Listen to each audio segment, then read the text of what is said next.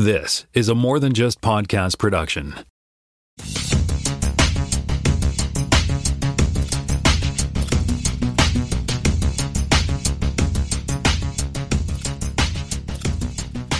Welcome to Spotcast, Season 6, Episode 18. My name is Tim Mitra. I am in Toronto, Ontario, and I'm joined once again by Jonathan Kuline in Mississauga, Ontario. Hello there, kids. And over on the left channel, we have Jaime Lopez Jr. in Seattle, Washington. How's it going? I assume you're on the left channel. I don't know. I'm usually on the right channel. You're on the left channel, and Jonathan's right down the middle. But I don't know if people even notice that this show is in stereo. Glorious stereo. We've always recorded in stereo, folks. Well, not always, but I guess, this show we have, definitely. So if you're not enjoying us in stereo with your headphones on, what are you doing? You're doing it wrong. You're doing our podcast wrong. You're listening wrong. So please listen correctly. Alrighty, speaking of listening correctly, let's do some fact check. So last week I was talking about the Tom Baker Doctor Who. The Genesis of the Dalek was the episode I was speaking about. It's actually season 12, episode 11. So they don't do like one storyline per season. They do stories in 3 or 4 episodes. And they are, in fact, 24 minutes long because they would have been 30 minutes with commercials. And I don't know if you guys remember. I don't know if it's still like that. Maybe some of our UK friends can let us know. But they used to show a TV show, and then they would show the commercials at the end, as opposed to what we do in North America, which is like throw them in the middle of a plot line, The Muppet guy I referred to, of course, is Davros, which, people who are, had to go and buy new phones because they threw them out the window. He is the creator of the Dalek. And I think he's in, I can't remember if we saw him in the battles with Jodie Whittaker. Do you recall seeing a dude named Davros, Jaime? Like a sort of half Dalek, half, it's kind of like Christopher Pike with the little wheelchair thing. Mm-hmm. The bottom half of him is a Dalek. Doesn't ring a bell? No, it's not ringing a bell, but it's not to say it didn't happen. Okay. Well, anyway, to wrap that up, the Genesis of the Dalek was actually told in 6 parts. So that would have been the equivalent of 2 hours long, I guess, right? Alrighty. Speaking of the strike, I know we were just talking about that in the headlines, right? We have our friend Michelle Hurd. I saw a couple of tweets by Michelle Hurd last week talking about the strike and talking about residual checks, and really interesting little clip here of her speaking about the importance of the strike for actors such as herself. And I think Jonathan and I were talking about it on the weekend. I think she was probably in like 3 episodes this last season of Picard. Even though she's been in this show for all 3 seasons. The way it works is, for actors like her, they get called in. They have to sort of make themselves available for 6 months, for reshoots. They may get put onto a show, and they may have to wait like 6 months or a year or 2 before the show that they recorded actually airs, at which point they'll get their residual checks. I don't know if you saw some of the other debate about residual checks this week. Even Denise Crosby posted one. I forget, she was in a show last year, Black something. Anyway, she was showing that she got 4 checks, 4 residuals for an episode she did last year. She ended up getting $21, right?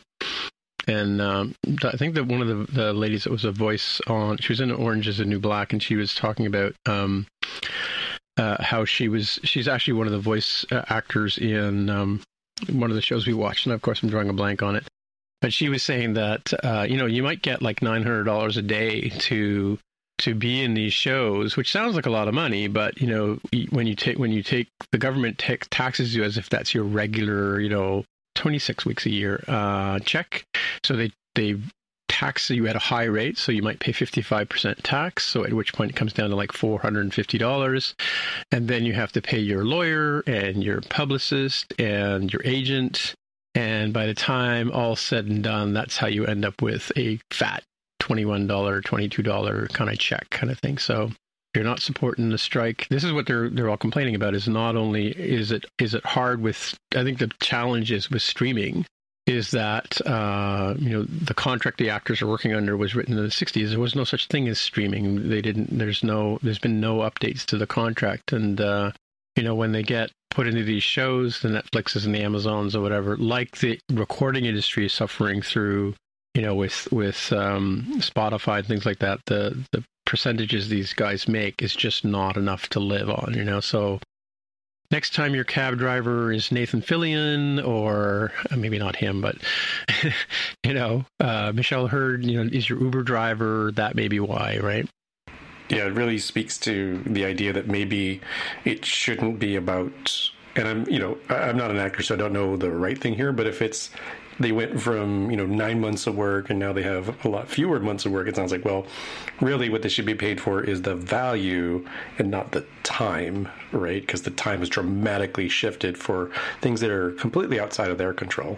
Yeah, there's a pretty big difference nowadays that they're doing these, 4 episode, 6 episode, 8 episode seasons as opposed to the 22, 24, 26 episode seasons that we used to get in the past. It's certainly one thing on the job security front, but they won't even do revenue sharing based on performance. That's one of the grievances that the actors and the writers have, is that, if a show performs really well, they deserve to be compensated more.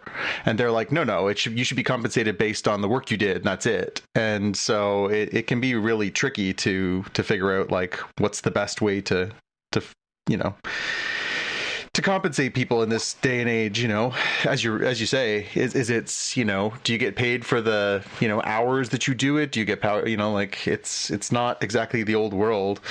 And I don't know what the long-term vision of this is. If they're going to basically drive, some people to barely be able to scrape out a living doing this, it's going to discourage a lot of people from wanting to do this, and then the quality of the product suffers. So I'm not sure what the long game is here. Maybe it's drive them all out of the business and just, animate them. I don't know. Yeah. No, the other thing too that Michelle Hurd, and this is one thing that we don't realize as consumers of this content, is that, like an actor's life is, auditioning for this and auditioning for that, and they work for a bit and then they're looking for work. And as she puts it in one of the tweets I saw last week, an actor's job is looking for work. That's what they primarily are doing, right? In fact, you remember Ilsa, our good friend Ilsa from back in the day. She went to Hollywood after university and thought she would give it a go, and it was the worst experience of her life, and that's why she came back, and she just stopped acting. Like, she just got right out of the whole business. She's been in a few movies, and she was in a few plays and stuff like that, but she just gave up on it. Like, it was too heart-wrenching for her. Yeah, so, a shame. It does take a very thick skin, I think, to be able to do that, and also just to be constantly rejected like that's got to do something to your self-esteem, right? Yeah, true. Yeah, 100%. Yeah, even I was listening to some interviews by Jennifer Lawrence. Apparently, she would go up against, not up against, but she would be in the same auditions with Emma Stone and other girls like her, like who have the same look, and they all kind of knew each other from, like you see on sometimes you see it on TV shows where you walk into a room and it's like everybody looks the same, right, kind of thing. But that's just the nature of the work. And it's not until you are lucky enough to get to the point where you become a Jennifer Lawrence or you become an Emma Stone and that's like a very rare percentage of actors who do that, right? Mm-hmm. And so following up on last week, I was talking about, it had just happened before we started recording that the actors joined the writer's strike, SAG-AFTRA, right? Christopher and the cast of Oppenheimer walked out of the UK opening because the call to join the strike had come at the time that they were in the UK. And on that same note, Christopher Nolan has commented that he's not going to be working on any new development in support of the strike. Like in that, he's not. He's a writer too, right? Like he and his brother write all of his movies, right? But he's not going to be entertaining any prospects or asks anybody asking him to work on new stuff until this is resolved. So it's good to see him supporting that. Also, he needs a break because he just made like this massive movie that's about to come out next week. Yeah. So. Well, it's a 600-pound movie. It's really, it's 11 miles of film. It must be hard to carry that around to all these premieres. Yeah. Anyway, so Jonathan, you're up next with another story about the strike. Yeah, sort of. I think this is obviously going to be a big part of the world that we are associated with by this podcast, in that, yeah, it's an unavoidable. When you have no writers and you have no actors, you have no productions, and so therefore a lot of things are going to get delayed. However, there's a story from IO9 that a number of productions that are based internationally are actually going to still be able to continue, given that they are not part of the same unions, and so therefore they can continue. So there's a spin-off series related to Dune that is going to be airing theoretically down the road on Max, called Dune: The Sisterhood, and apparently that has just been able to continue because it's filming overseas. It's filming over in Budapest, and it is apparently not going to be inhibited by any of this stuff. And, the other thing they have going for them is that, yes, there are sort of, well-known actors who are American and from other countries in these productions. They may want to do a sympathy, I don't want to work while my colleagues and friends are picketing. They don't have a choice. If they have a contract, if they don't go, they could be sued for breach of contract. So interesting sort of side note that, we do have a lot of doom and gloom. There is a lot of, a lot of the things that we love have been, pushed to the side. We got news that we talked all about Deadpool 3 last week. Deadpool 3 has been put on the hiatus because no actors, no filming. But there are some things out there that are still happening. So it's not going to be a complete absence of content, but I think it's going to go from what's been pretty much a fire hose the last couple of years between all the streaming services to maybe more of a slow faucet. Yeah, and Carol mentioned the other day that she was reading that some Canadian productions are still going because, again, different unions and stuff like that. But I also heard TIFF, the Toronto International Film Festival, which comes up in September, the tickets go on sale pretty soon. And, of course, during the strike, which sounds like it's going to go till October, I think you were saying.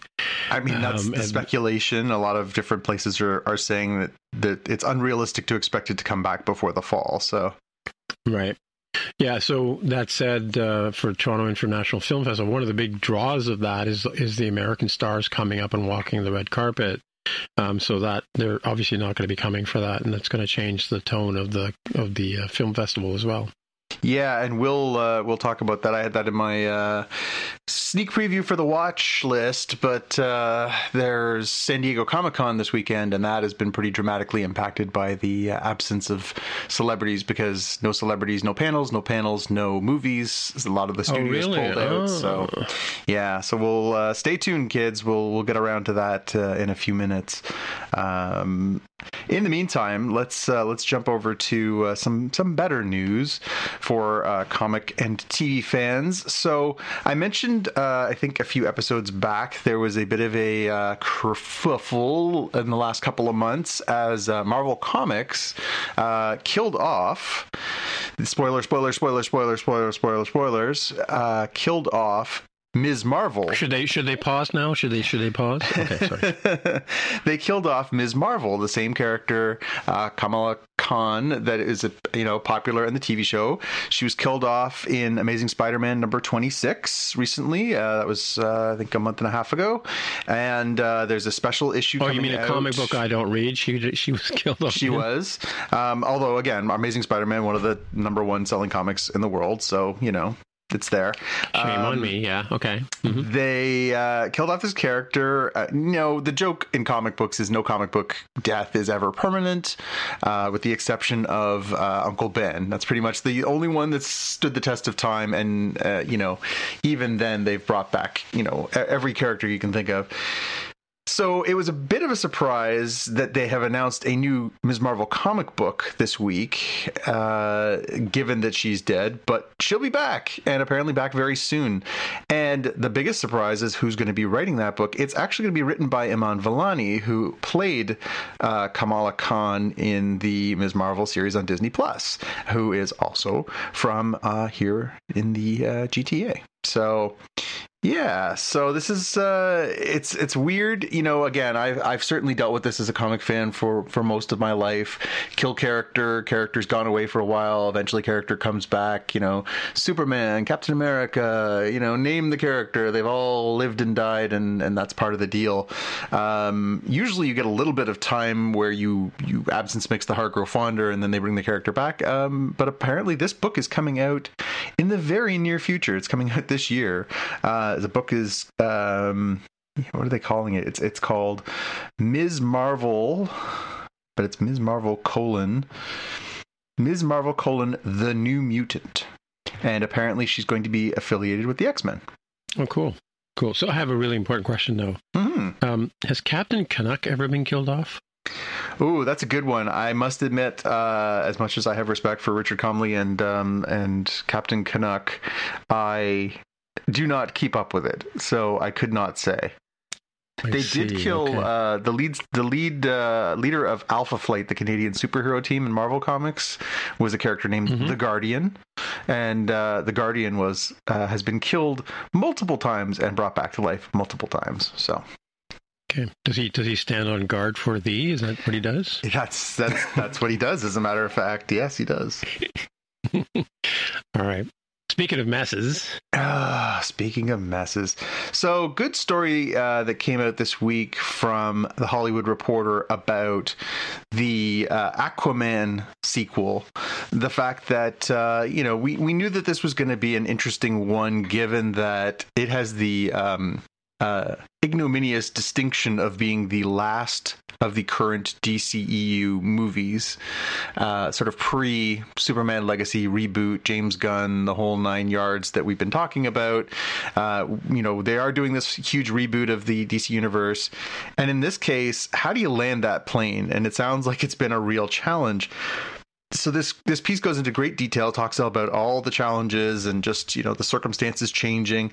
Apparently, they have been just trying to pound this movie into shape so that it makes sense for an ending point and also whatever comes next. Apparently, they've now done 3 rounds of reshoots, all directed by James Wan, the director who's, again, Fast and Furious and very well-respected director. It's as the story points out here, this is an almost unprecedented number even for a movie of this scale to do 3 sets of reshoots. And apparently, amidst these reshoots, they've gone through a whole bunch of script changes, trying to figure out how to fit these different things in. They were gonna do a version with Ben Affleck as Batman, and then they did a version with Michael Keaton as Batman, and so because now they're coming out of the repercussions of what happened in the Flash movie, and so it's a good piece. I highly recommend it. We'll have it in our show notes. You can give it a look. It's actually quite a decent length story that really kind of gets into the meat of it. But safe to say, it sounds like this movie is gonna be a bit of a work in progress for the short term. We'll see how it lands in the end. But apparently Blue Beetle got 2 additional days of reshoots, and they've had 3 rounds of them. So just to give it a little perspective on what they're trying to do here, it sounds like, I don't know. I thought the first Aquaman was fine. It was entertaining. I like Jason Momoa. I think he's very charming. But this sounds like, This sounds like the exact reason why I stayed away from DC movies the last couple of years, which is to say, I don't want to get involved in something this complicated. Yeah, well, I think the Big Bang Theory had it right. Nobody wants to be Aquaman, right? It's so. You guys haven't seen Shazam: Fists of Fury yet, have you? Fury of the Gods. No. Yeah, she just did that one. Yeah, I've not. It's on Max, but I've not gotten around to that. List. It's on Crave. Same thing. Yeah. So I guess the question. So is that incarnation of Shazam going away with all this stuff too? They have not explicitly said. I think the expectation is as they are rewriting and getting rid of sort of all the previous actors, that will probably also go. Okay, I don't want to spoil it for you because it's just such a fine movie. Actually, I did enjoy it. I shouldn't say. There is a tie-in, which is why I was curious, like how they're going to resolve that. That's a pretty funny tie-in too. Yeah, I know Yeah, there's been cameos towards the ends of some of these movies that are sort of foreshadowing things that I don't know how that's going to all end. So, yeah, it'll be interesting. True. Cool. All right.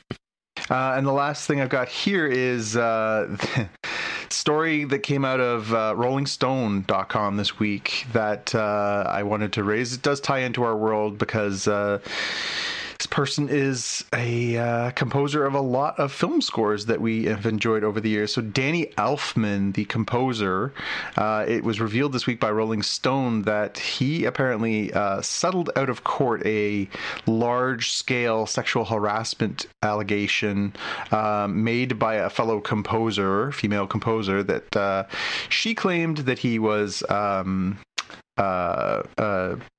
pleasuring himself in her presence on multiple occasions, and he did not want this to come out, so he settled for $830,000 settlement to keep this off the books. Apparently this has now come to light, so he's issued a statement saying, I didn't want my career being besmirched, so I thought it would be easier just to pay the money and make this go away, but I didn't actually do anything wrong, and now that this has all come out, I intend to fight it vigorously. Of course, Elfman, we know him from composing so many things, especially things related to working with things like Batman, things like Edward Scissorhands, so many of these classic films from the 90s and 2000s. Obviously you hate to hear about these kinds of things, but it's a very, very murky thing. It just came out in the last couple of days, so obviously it'll have a bit of legs over the next little while. But yeah, it's good piece from Rolling Stone getting into all the details if you're so inclined to go there. It's a he said, she said, but something tells me if you're going to pay to make something go away that you're on the back foot. So this is not looking good for somebody whose work we've really enjoyed, and obviously very disappointed to hear about these allegations. Yes, I'm looking at the list of movies. It's like Charlie and the Chocolate Factory, Nightmare Before Christmas, Men in Black, lots of Simpsons. Yep. Well, I guess he's been reused in the Simpsons, I guess, right? Yep. What else stands out? There's a few that were here. I mean, it goes all the way back, like it goes quite a ways back too, even before that. Yeah, I mean, Danny Elfman's 70, and he's been composing for years, and he was in a rock band before that, and so, yeah, I mean, this is a prominent musician, musical creator, and it's pretty messed up. Again, we always talk about the struggle, right?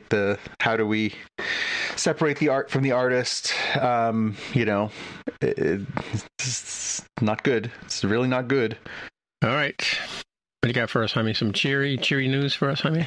Yeah, we bookended these quite well here. So on a more positive note, Guardians of the Galaxy Volume 3 will appear on Disney Plus August 2nd. So a couple weeks from now. I got a bunch of stories here that I've been collecting over the week, and I ended up just putting them all together into one block so we can just talk about it all at once. Yes, I'm back on the Barbie bandwagon along with Oppenheimer. It's interesting. Like the first piece here is that I'm trying to remember who said this, but Oppenheimer has been called the best and most important film of the century, and it was by Paul Schrader, who now I'm drawing a blank. What did he just recently do? Something I watched by him. But anyway, Taxi Driver. I just actually watched that a couple of nights ago. I haven't seen that since it was in the theaters. But yeah, he's a very prominent writer in Hollywood, and that's his sort of review of it. And the first bit of interesting news about the thing, I was joking about this 600-pound, 11-mile-long film. Xavier, the number one fan, XPK, the Wonder Kid, bought tickets for Jonathan and myself to see the 70mm IMAX cut in one of the theaters in Mississauga, and unfortunately I can't go on Monday because I'm going to be in Chicago. But and it turns out there is no theater playing this anywhere near Chicago. Actually, there is 3 hours south at Indiana State University. Apparently, they're playing, or museum, they're playing they have the 70 millimeter ability to show this. Apparently it's only being shown in 30 cinemas worldwide. And that's because normally IMAX film is, it's done on 70 millimeter stock, and they turn the image sideways. And it's, I don't know, it's not quite 4:3, but I'm sure Xavier will correct me, but it's, it's sort of a squarish format as opposed to long and wide, which is like 70 millimeter format. And they turn the image sideways, so they have more actual film grain for film media to work with, like to get a better, higher resolution film or picture. But in this case, it's the 70 millimeter aspect ratio turned on its side, so that it ends up using more film and has a larger projection area on the substrate, so that you get a much higher quality image projected onto the screen, right? So, but yeah, it's only, I guess, because of the only certain theaters can handle this because they have the projection, and so if you haven't got a ticket to see, and it's only for a short time, I'm not sure if it's like a week or two, but that's going to be an interesting thing. So yeah, I'm gonna probably go see it on Saturday in regular boring old format because there aren't many tickets available right now. And the next sort of story on this that we were talking about the last couple of weeks was the fact that they're calling it Barbenheimer now, because it's a lot of people are going to do a double feature of Barbie and Oppenheimer, or Oppenheimer and Barbie, and depending on that order, your experience of the film might be different. And that's going to be like a 5-hour experience, because Oppenheimer, I think, is close to 3 hours, if not over, and Barbie's got to be a couple of hours long. But looking at the numbers of pre-sales, Barbie is, I heard, despite what it says in this article, I heard this afternoon that Oppenheimer is sitting around 58 million for the weekend so far, and Barbie is looking at around over 150. So 3 times the sales of tickets on the Barbie version of these two movies. And looking at the show times here, at least in Toronto, it appears, I mean, notwithstanding the fact that Barbie's not in IMAX, right? So there are a lot of showings of Barbie as opposed to very few showings of Oppenheimer. However, though, I did add them up on one theater, and it's like 11 to 15 in terms of number of showings. So it's not quite so lopsided, but I mean, and not surprising. We've talked about this before, that Oppenheimer isn't quite as approachable as Barbie's not as approachable as the Oppenheimer movie, or sorry, the other way around. Oppenheimer's not as approachable to the Barbie type crowd or audience or whatever, right? Yeah, I think it's definitely going to be. I don't know. The question is, what do you want to see first? Do you want to see shiny, pink, happy, smiley, attractive people, or do you want to see nuclear bombs and angst first? Do you want to bring yourself down and then back up? Do you want to bring yourself up and then have your third eye squeegeed from there? What's the best way to go? Yeah, don't know. I mean, it's interesting. I think it's a different experience, right? Mind you, in both cases, thoughts of death are in both stories, right? So who knows? It's a Barbie world. But in this last follow-up story here, I just saw this a little while ago, and my teeth are gritting together as I talk about this one. But Fox News, everybody's favorite news network, is blaming Barbie for projecting toxic femininity, because it's emasculating men by making women seem empowered, and notwithstanding wearing pink. Yeah, I just, one of the best comments I saw on Twitter related to this was, "Oh, wait a minute, it's Fox News." Of course they're attacking this, but I mean, the whole concept of this, I've seen this in as a feminist, I've seen this over the years, and people are always, or there's always a debate as to, if the pendulum swings too far over to the feminist side, the men are going to suffer, and then, but the pendulum always swings back and forth. It tends to always land on the male side. So, I think, I think it's comical that they would call this toxic femininity. Yeah, and the moral of this story is don't watch Fox News out there, kids. It's a tragedy. Yeah, just sit back, enjoy the movie. Come on, it's just a movie about a doll after all, like It's fun. I mean, Hey, speaking of fun, I thought you two would love this story. I had to pull this one in here. So, there has been news this last couple of weeks that Disney is trying to disassociate itself from certain of its assets. Among that list, ESPN, that they think they could spin off into its own thing and maybe share ownership with another group or someone else. They're talking about maybe even getting rid of some of its television channels, including ABC, given the somewhat rapid decline of network television and cable.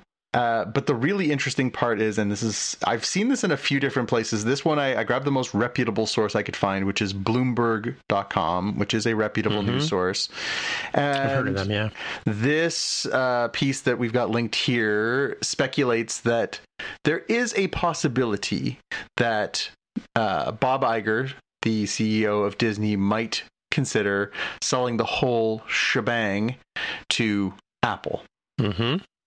Now, before you guys jump in, and I know you're going to have thoughts, does it make sense? And is it realistic, or is this just something that people who write columns and stories would like you to think is possible? Well, I think we have talked about this on More Than Just Code, in fact, just recently, because, I mean, I don't know if you watched the keynote address on, especially the announcement of the new Vision Pro spatial computing platform that Apple has been, everybody was anticipating, and Apple did, in fact, reveal at the conference. Disney took a big part of that display, saying that they would provide, they would have, movies and things like that converted over to support this Vision Pro platform. And because one of the things about Vision Pro was the idea that you could put the headset on. It looks very similar to the headset you would have in Ready Player One, where you put the headset on and you can turn off your background so it looks like you're sitting in a theater watching a movie, as opposed to actually being in a theater watching a movie, right? And of course, I don't know if it was Bob Iger, Jaime, if you might remember, but somebody prominent from Disney came and talked about how they're looking forward to working with Apple on this platform. So that is an indication that they're talking to each other, right? But Apple does that. They invite prominent third parties and developers and app game makers to build things with inside knowledge of the stuff that they're working on, and very, very few. It's a very exclusive ask from Apple, so that when they do launch a product, they have things to do with it on day one, kind of thing, right? We've also talked about the fact that the Vision Pro, just on that, to finish off on that, is a very expensive platform for the average consumer. We don't think More Than Just Code, myself, Mark, and Jaime don't think that it's something the average consumer is going to jump on. It's going to be early adopter kind of thing, and it's going to be very limited because of the manufacturing. But so we've talked about the possibility, and we've talked, even on this show, I think we've talked about the fat stacks of cash that Apple apparently has, and that they could afford to buy something like Disney. Does it make sense to me as a business?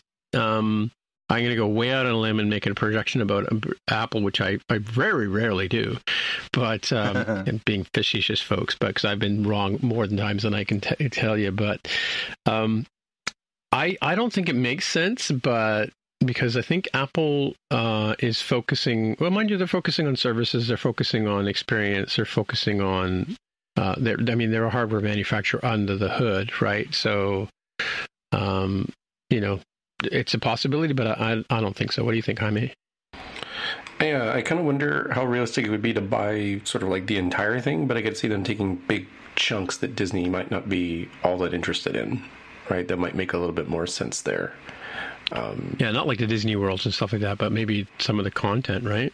Yeah. Some of the content that, as so many of these companies like Max started out with and Paramount Plus has continued, they're like, well, do I really want to hang on to this thing? Is it worth paying the residuals? And sort of vaguely related to the the two strikes. But Apple seems to be like, yep, we will totally pay for that because it's way cheaper than having to have produced it in the first place, and we want to continue to draw content to our growing and burgeoning streaming service. I could see that. Yeah, but by the same token, I've talked about this before, that, I mean, Apple is the biggest phone manufacturer in the world, and they are the biggest company in the world with $3 trillion but market cap, but they're not the biggest computing platform in the world, right? So this doesn't help that side of the business, right? And I mean, I think they might have given up on trying to fight that battle against Windows and all the devices out there that are running Windows, include that, right? Like, creative people and music people, we all look at and go, oh, Macs are great and stuff like that. But, the thing about it, the reality is, in terms of installed computers out there, Windows is still far and away. They're the Netflix of, I think I mentioned this last week, they're like the Netflix of the business. It's really hard to compete with the installed base, right? But I don't know that buying Disney gives Apple any kind of advantage in that, other than puts them in a good place when it comes to streaming media, right? I don't know if they're really that concerned about it.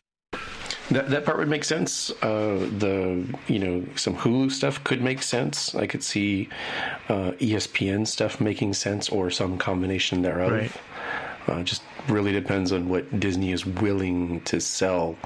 I don't think it will ultimately end up being the main IP, because they've got that whole merchandise, theme parks, content sort of flywheel effect going on. So I feel like it'll be more things like, well, do we really benefit from like the bear appearing in Hulu?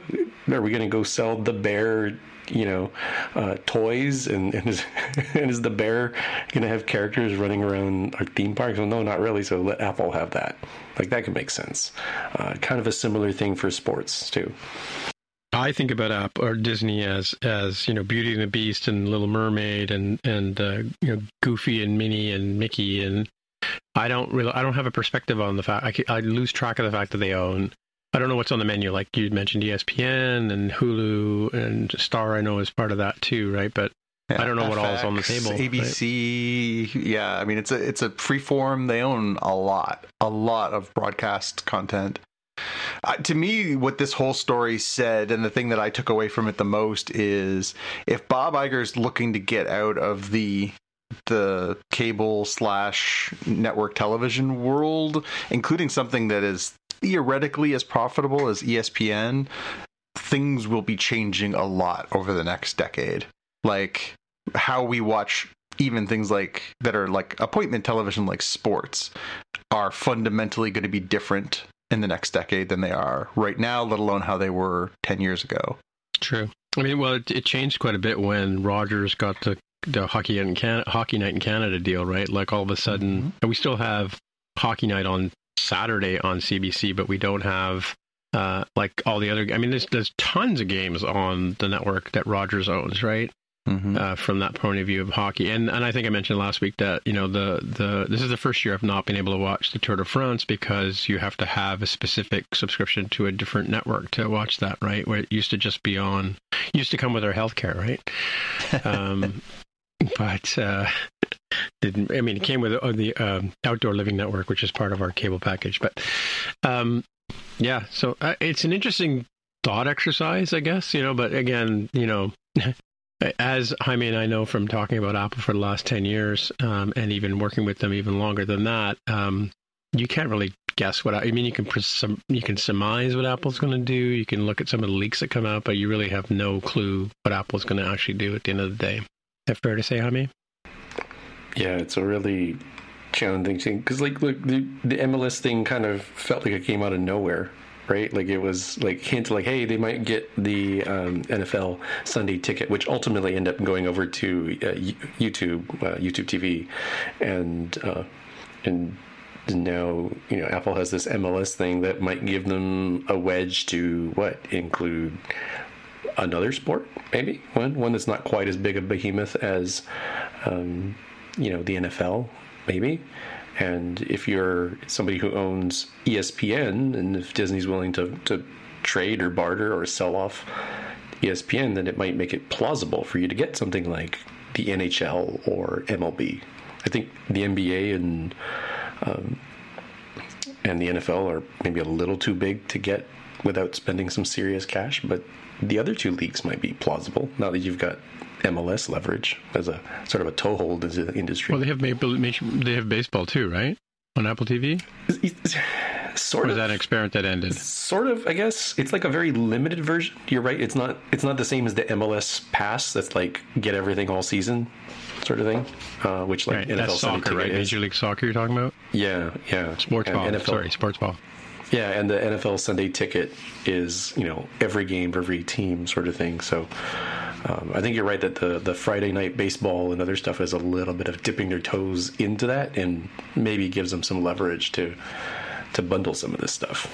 So again, that's where it might make sense of like, hey, the ESPN doesn't really help Disney, doesn't really have the same flywheel effect here in the modern streaming era, the modern social media era, as it once did in the cable era. So maybe they might bundle that and sell it off to somebody like an Apple. Just a quick sidebar. I was talking to a gentleman who works for Crave on their apps, and he was telling me that because I asked him, I sort of said like, hey, how come I can't? When you go into Apple TV and you've got your Netflix and you got your Prime and you've got your Disney and you've got your Apple TV shows. When I go to the main menu on Apple, I can see, what's in my what's next coming kind of thing. And I can see the Disney, like I can see, in Secret Invasion, I can see The Bear, I can see the shows that I'm watching on Apple TV and across the top menu. Apparently there's part of the development SDK that you have to add to Apple TV so that the shows, your shows like from Crave or whatever, will show up on that top menu. And that's why I wondered why sometimes I see some Prime stuff, but I don't see some Crave stuff. And that's the reason why, is because of how it's connected and what account you're signed in with and all that other kind of stuff. But there is an actual way that the developers of those TV apps can make the stuff appear in that top row. He gave it a name, but I can't remember what it was. It was like top row or something like that. Cool. And this is a story I just saw today in my what's this thing called?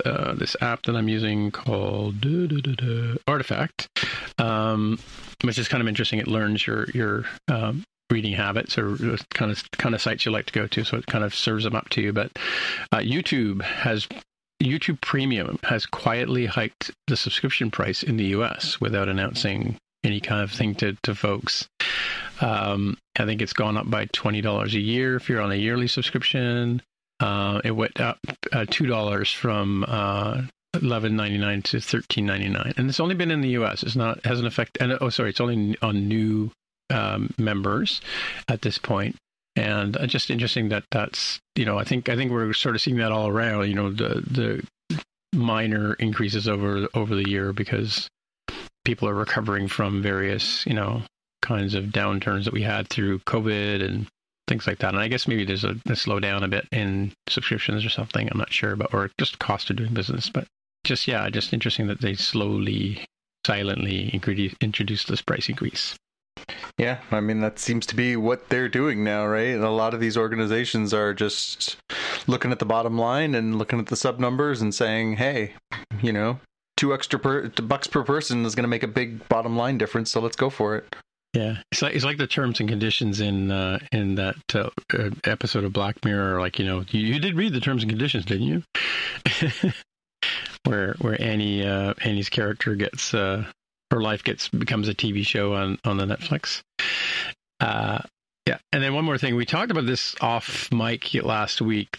I had seen that AMC had decided to start charging a premium price for the best seats in a theater, right? Like, if you want to sit in the center dead on, you would pay an extra premium couple of bucks onto the ticket to sit in those nicer seats, kind of like they do on airlines and stuff like that, right? But this was announced today that they have decided to scrap that idea. Because, I mean, based on, the conversations we've been having about the number of people going to movies, I mean, Oppenheimer's sold out. Yes, Barbie's sold out. Apparently, the Tom Cruise Explodorama didn't do quite as well as anticipated. In fact, Indiana Jones had a better box office than the Impossible Mission movie. What's it called? No, Mission Impossible. Yeah, it was an impossible mission for that one to kick Indiana Jones off the pedestal, even though it wasn't the first week for Indiana Jones. Yeah, so I think that may be a reason why AMC has taken a step back on this idea. It was kind of dumb, if you ask me. I mean, I think we just pay what we have to pay to see a movie, but I don't know if I would. Would you? I mean, I've never sat in those D box seats, which are a couple of bucks extra to get shooken around, and I think they have smell-o-vision on the 4DX one, right? Mm-hmm. They spray you with water and stuff. Yeah, I think the positioning was wrong here. Like, it feels abusive to be like, hey, the best seat, that costs more.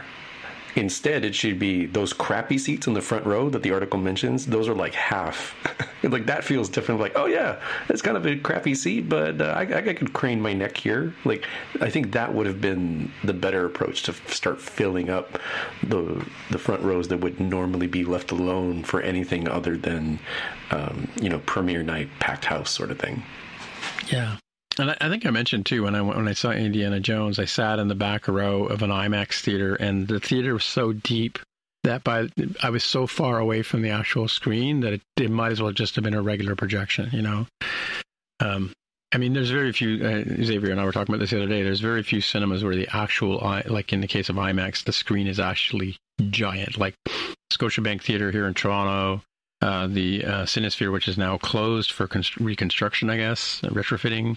That one is another big screen. I don't know what IMAXs you have in Seattle, Jaime, but just putting IMAX on it, it's just the format, it's the ratio and the sound, I should say. It's got, the 21 speakers or whatever it is, but it's not always a great value, So I don't know. I mean, as it is, like, I went and saw the Indiana Jones and the Mission Impossible in the same room, and I paid like $21 or whatever, but I might as well have just gone to see it on a regular screen for all that I got that much better experience out of it, right? Yeah. I don't understand.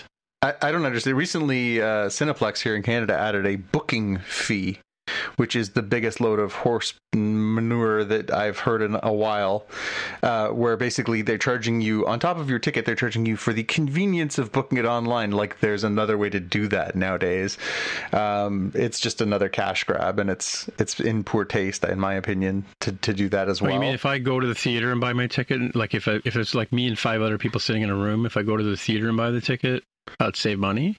I guess. I don't know if it's that, or if it's basically for the privilege of having a specific seat choice that you get to do that, please, as opposed to not. Again, I cannot wait for the day that people start buying the front row tickets and then moving back and then having ushers come in and go, can I see your ticket to see if this is in fact your spot in this empty theater? I mean, what nonsense are we getting into now? Like, it's such a difficult time to get people to go to the movies. Maybe just shut up and let people go to the movies. I get that you're hurting for money, but maybe, that's a fundamental flaw in the business. Like, figure out a different way to do that. Wow. And hey, how about this? Don't charge $22 to go see a movie and $50 for popcorn and a drink. Yeah. Okay, so now you have made me look at it. So yeah, here's an interesting thing. So this is my last ticket for, what is this? Yeah, Mission Impossible: Dead Reckoning, $21.50. That's like, I know it's like $25 US, Jaime, but $21.50, and then a $1.50 booking fee. Oh, and then I got a Scene Plus discount, Jonathan, of 50 cents. Oh, wow. And then I have to pay tax because we have to subsidize our healthcare. Mm-hmm. So by the time you're done, I paid $23.43 for a $21 ticket. And again, not to mention the fact that a $21 ticket on its own is pretty steep to go see a movie. It's pretty steep. I remember, I would think if you had asked me what I would pay for a movie, I would have thought, $15, maybe $12. I wouldn't have thought, oh my God, this, right? So. Yeah, I mean, $2.50 Tuesdays are long gone. I was delighted when I was delighted when I, did they not do the Tuesday discount anymore? I think they do, but I don't. It's certainly not $2.50. Yeah, no, but when I saw Indiana Jones and the Raiders of the Lost Ark is what I saw. I think the ticket was like $9. I'm like, what? I'll have 2 at that price, Yeah. And again, it was me and 5 other people in the room. So what are you gonna do? Yeah, exactly. Alrighty. I think it's time to start talking about Star Trek: Strange New Worlds, Season 2, Episode 6, Lost in Translation. What do you guys think? Heck yeah. Heck yeah. All right. So what's your elevator pitch, Jonathan? Oh, this one was easy. This is the easiest elevator pitch I might have ever had. We were talking about, this one, it's Uhura Here's a Who. That's really good. I mean, this whole episode is Horton Here's a Who, right? It totally is. It's Uhura Here's a Who. A what? A who? Yeah. And yeah, 100%. Yeah. What was yours, Jaime?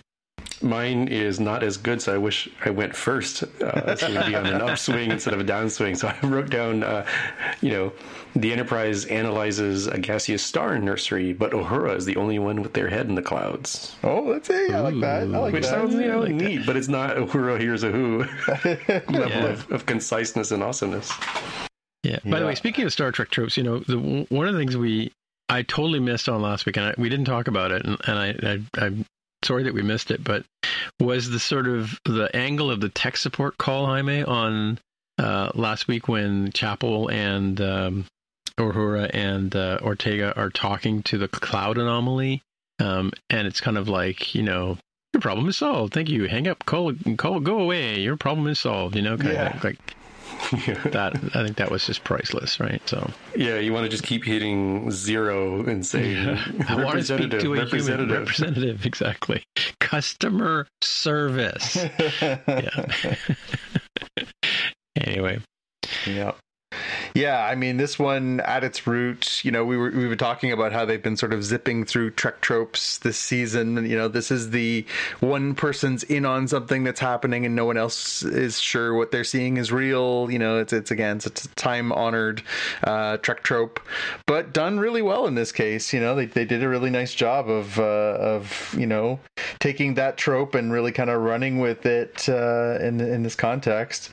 And I like the fact that they didn't just focus on the that storyline. They were touching on, the Jim Kirk and La'an thing. They brought that around. There was a little bit of the Spock and Chapel. Like, they kind of pulled all these threads together through the episode too. So yeah, of course, this was the overarching plot, but it felt like a real glue episode too, where it was kind of bringing some stories forward. And so if you were like, okay, it's clearly that's that noise, somebody's trying to get to her, whatever, again, I think Trek fans recognized pretty quickly what was happening.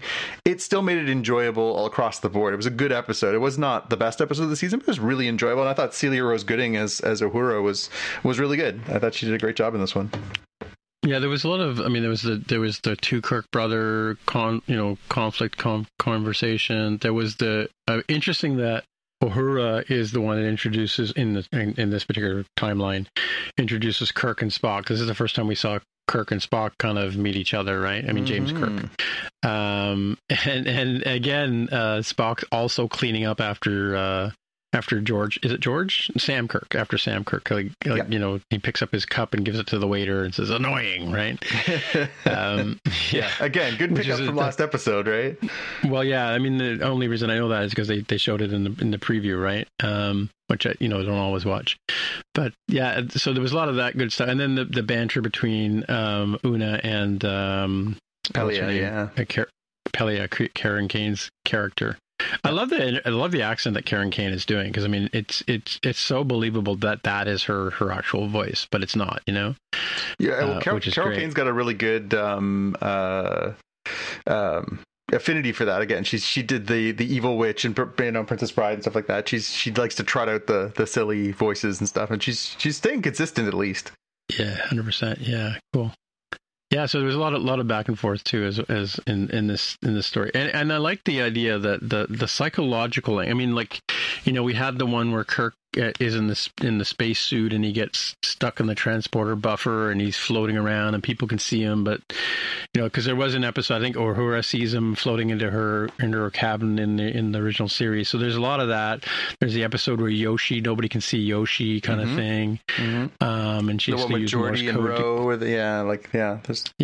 There's a lot of these sort of transporter accidents, but I like the fact that because when they showed Hammer, right, and they used Hammer as a sort of metaphor for how these ideas are getting into Uhura's head, and it wasn't until M'Benga tells her that you're experiencing it's your subconscious or your brain is becoming the universal translator by using images, like the people are communicating you through images from your own brain, and that would be the death of Hammer and how distressed he looks. And at the in the resolution he looks all fine and he gives her a wink and a smile kind of thing, at the end. It wasn't like, you're kind of thinking, wait, is Hammer coming back? Did he somehow survive that thing? Like, how is he now way across the universe in this cloud? And is it one of these tropes where they're going to bring back a character, like there's going to be 2 Rikers now and 2 Boimlers, but yeah, no, I like the fact that they used the psychological angle of and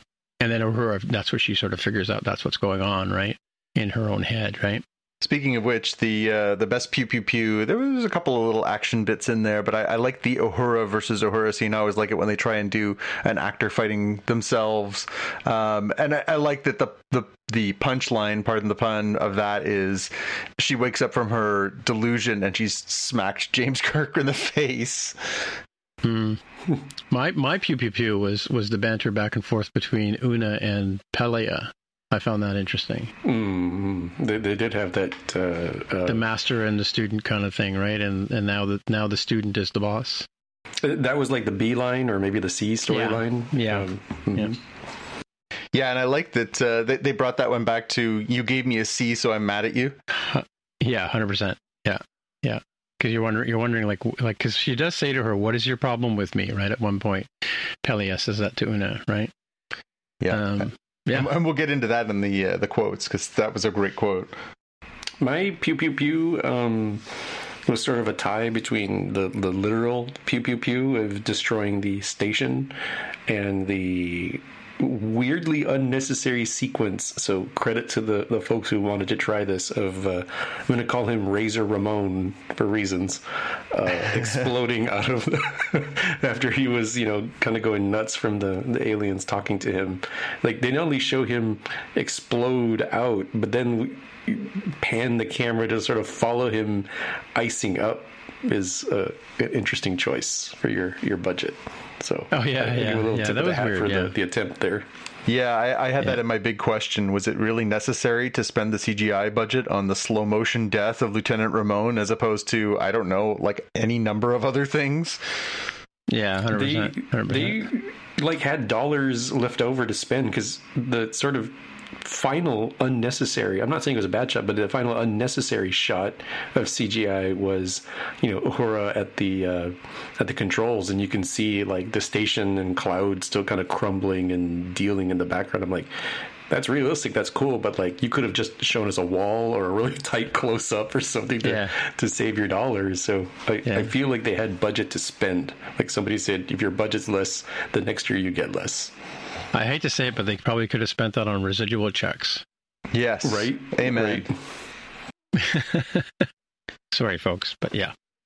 The Easter egg for this one is the running theme, right? It's the first contacts. Kirk gets to meet all these people who are going to be so important in his life, right? He gets to meet Uhura for the first time. At the end, he gets to meet Spock for the first time, and then he actually meets Pike in the middle there too, right? So, well, no, he met Pike last year, didn't he? No, because Pike introduces himself.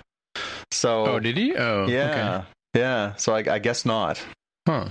Yeah, there was some minor news about this is the first time that this is prime timeline Kirk for this actor. So he's been alternate reality Kirk in the Balance of Terror alternate reality. He was Tirana alternate reality Kirk, and now he's for realsy Kirk. But didn't we see Kirk last season?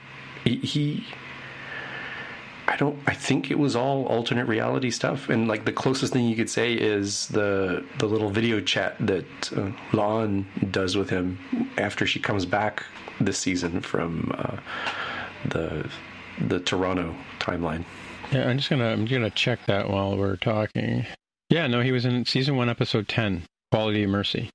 So he was in Toronto. Sorry, that's the name of our episode. Tomorrow.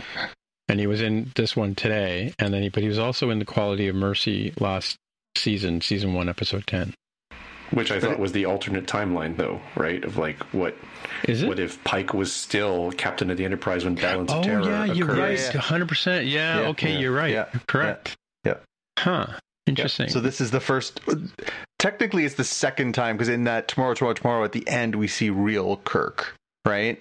On the video screen talking to La'an. That's really Kirk. It's the same Kirk we just saw this week. It's just we never saw him in the flesh, right? But so Anson Mount as Pike has met a Kirk or James Kirk, because he knew, like, he met him last, because that was all in his alternate timeline, but he remembered those events, right? Isn't he meant to remember that stuff, Pike? Yeah, but he wouldn't think so. He still would not have really met this version of Kirk, not right? the real guy. Yeah, so this Kirk wouldn't have known that he had met Pike, but Pike would know that he had met Kirk, is what I'm going with that, right? In the same sense of my precious brain. There will be a test later, folks. Yes. Yeah, no kidding. Some say time travel and alternate dimensions make these shows confusing, but I'm fine. Yes, let me go eject the warp core. Jaime, do you have any more Easter eggs? I wrote the same thing around, Sam and James Kirk. They mentioned their father, George Kirk, from the Kelvin and stuff. The meeting of Uhura, Kirk, and Spock, which nicely worked out as a primary color red, yellow, blue sort of thing, especially with how vibrant these uniforms are in this iteration. So, yeah, it's very minor. Have they mentioned the Universal Translator before? I know that they had the anomalies they were talking to last year, right? Last season.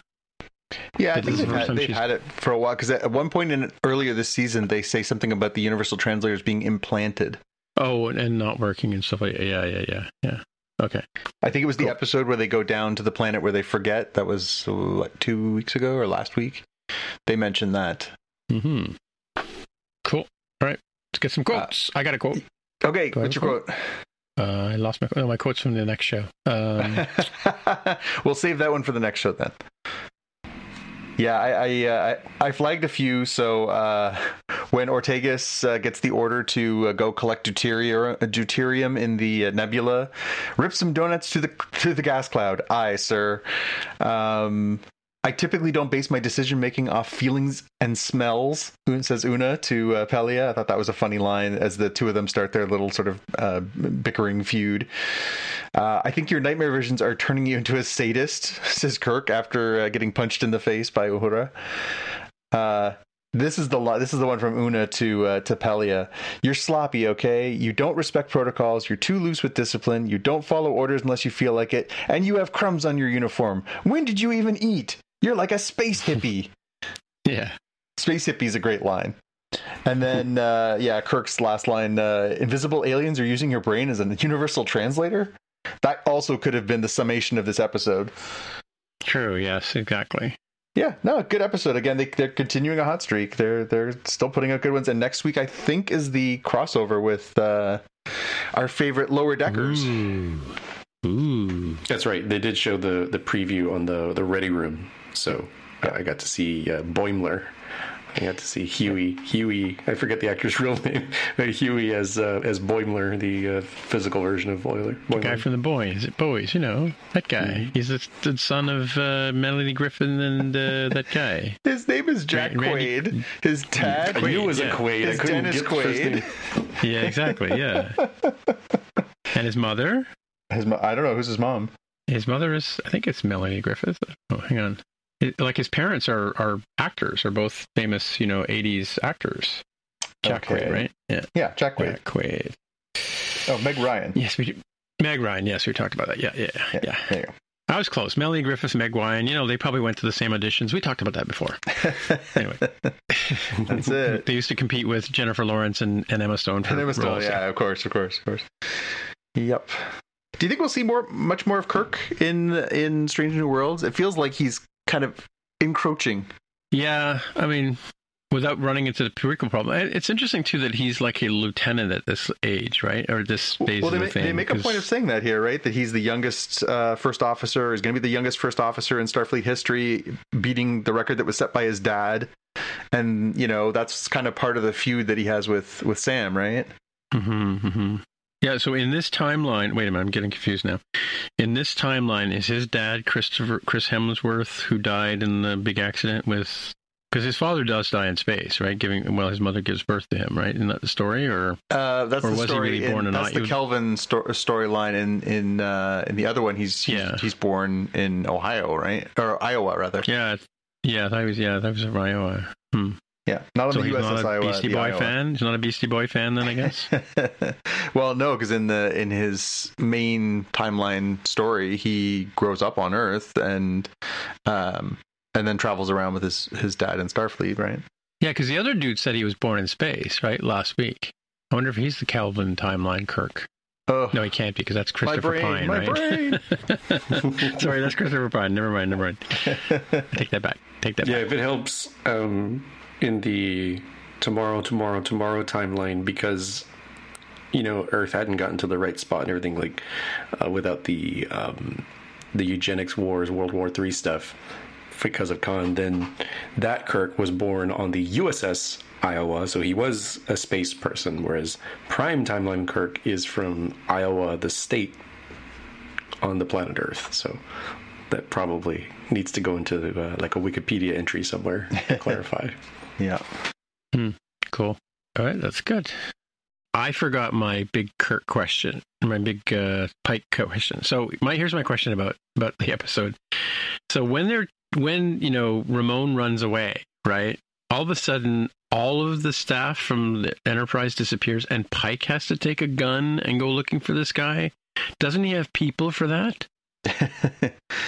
Well, you don't want to delegate all your responsibilities, right?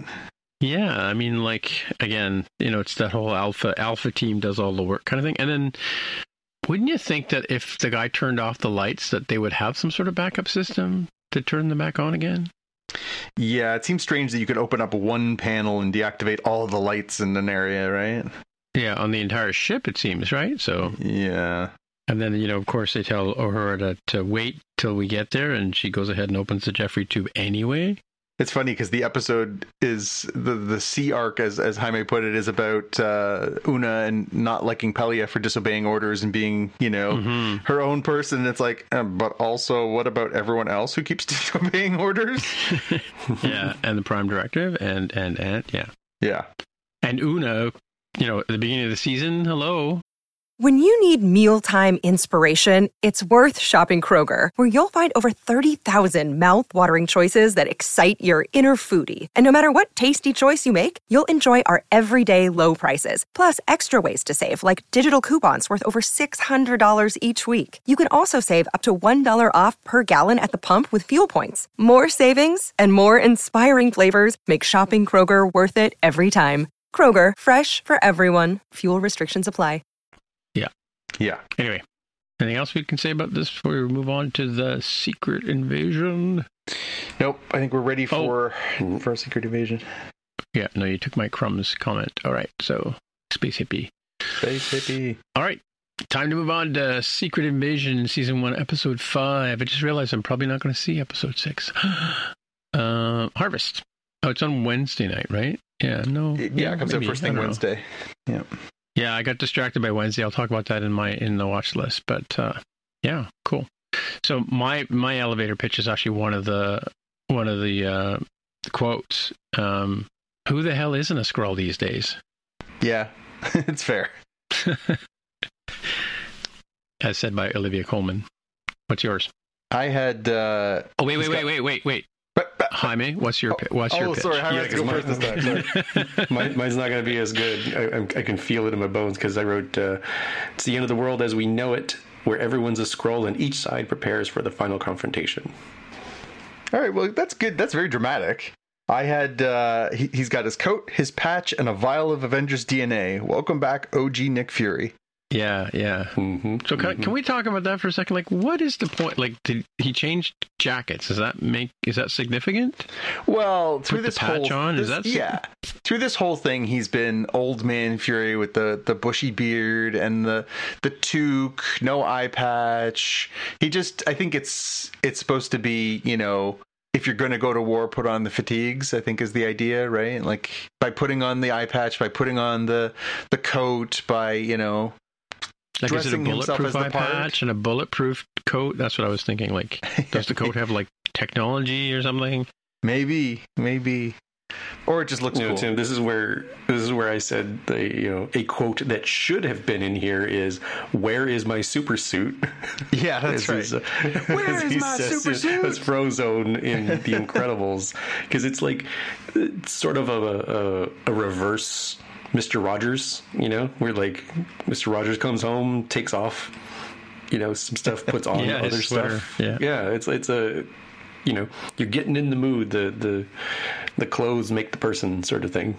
Yep. Yeah. Okay, that makes sense. Huh. So this was a kind of a glue episode, as you'd expect with a penultimate episode. It's a lot of stage setting. Marvel TV shows have had a bit of a track record for not sticking the landing. It'll be interesting to see how this all comes together. But this one, yeah, it kind of felt like a tweener, right? There were some good moments. Olivia Colman continues to be far and away the highlight of this show. But yeah, I mean, you know, there was a couple of good scenes, but it was kind of just felt like, yeah, like between the assassination attempt on the president at the end of the last episode and the death of Talos, and then sort of segueing into, you know, finding out exactly what it is that Gravik wants and sort of Fury preparing for war, it just did kind of feel like a bit of a glue episode and not, you know, I mean, I guess there was a couple good scenes. The assassination attempt on Gravik is what I had for my pew pew pew. Mm-hmm. The hit squad sent to kill Priscilla and theoretically Gaia, since she happened to be there, was also a pretty decent action scene. But it was, yeah, it just kind of felt like sort of, yeah, more glue than substance. Mm-hmm. My best pew pew pew, I think you mentioned there, is I described it as Home Alone John Wick. Defending the house. Right. You have stuff all over the house, the little flash grenades and the backpacks prepared with guns, but it's, well, it was kind Nick of Fury's house too. Violent. I mean, come on. Yeah. It was a little bit more violent like John Wick, but it's like a Home Alone John Wick combo, I think. I always find it really surprising in these scenes, like Gaia and Priscilla are just standing in the kitchen having a conversation when the teapot next to them gets shot and they jump behind the counter. When you are there to kill someone and you've got a long range rifle, how do you miss? Like, you have the element of surprise. They're standing in plain sight in front of a window. I get that it's good, you know, dramatic storytelling to be like, oh, they just narrowly escaped. But like, come on, man. If you're going to send a kill squad. We've talked about it before. Those stormtrooper helmets are hard to see through, right? Well, and you know what? You get what you pay for with a kill squad, really. I feel like people are just not paying for top quality kill squads anymore. That's true. Yeah.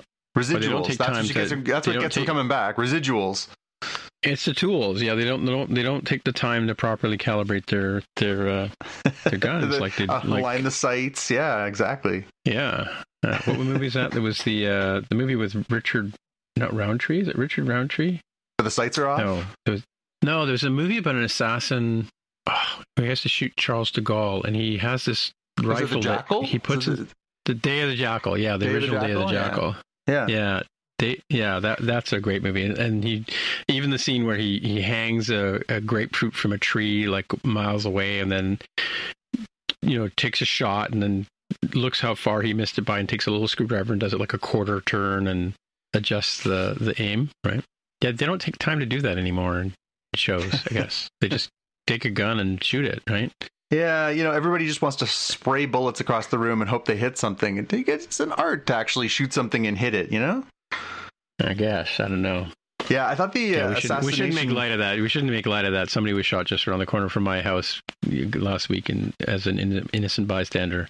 But anyway... The assassination attempt scene I thought was really interesting. You know, we've been watching this character, Beto, who is the black Skrull who wears the ear flap hat. And so very distinctive. And he's, as these missions have been going on, you can tell that he is sort of, you know, questioning, you know, oh, you know, this is pretty messed up. You know, how far are we going here? And then in this one, at the very beginning of the episode, we see Gravik kills Pagon, who's his sort of right-hand guy for questioning him. And then that spurs this group of Skrulls who are like, okay, we're all gonna like bum rush Gravik and try and kill him. Of course, Gravik's already got the Super Skrull powers, so that was a pretty poor choice. Which leads me to my question, the big question. Like, one person, one bullet? Again, I know I don't want to make light of gun violence, but like, if you're going to go after the guy who's got the super healing powers and you know that he's got the super healing powers, is the idea we have to try and like suffocate him because that's the only thing you can kill him because you can't shoot him? I'm thinking it still is probably an advantage to put like 30, 40 bullets in the back of his head before you try and suffocate what's left of him. I just thought that was pretty weak sauce. And again, in the moment there where he like kills Beto, I thought, well, was that that's why we had that character from the first episode on, questioning, making decisions, so he could finally be like, okay, I've got the stones, I'm going to stand up to him, to only have Gravik kill him? I just felt like that was, again, a bit of a weak arc for that character. Yeah, especially since they had been developing him for all that time, right? So Yeah. Like, I thought maybe it was going to come around where, like, yeah, Gravik would corner Gaia and he might, you know, decide to do the right thing or something. Like, I thought there was going to be a good arc. And again, the fact that he finally does stand up to Gravik is one thing, but, like, that in a minute and 30 seconds after standing up for himself, he's dead is not exactly an inspiring thing. I guess you're supposed to be like, well, the only person that can stop Gravik is Fury, but I don't know. Just thought that was kind of weak.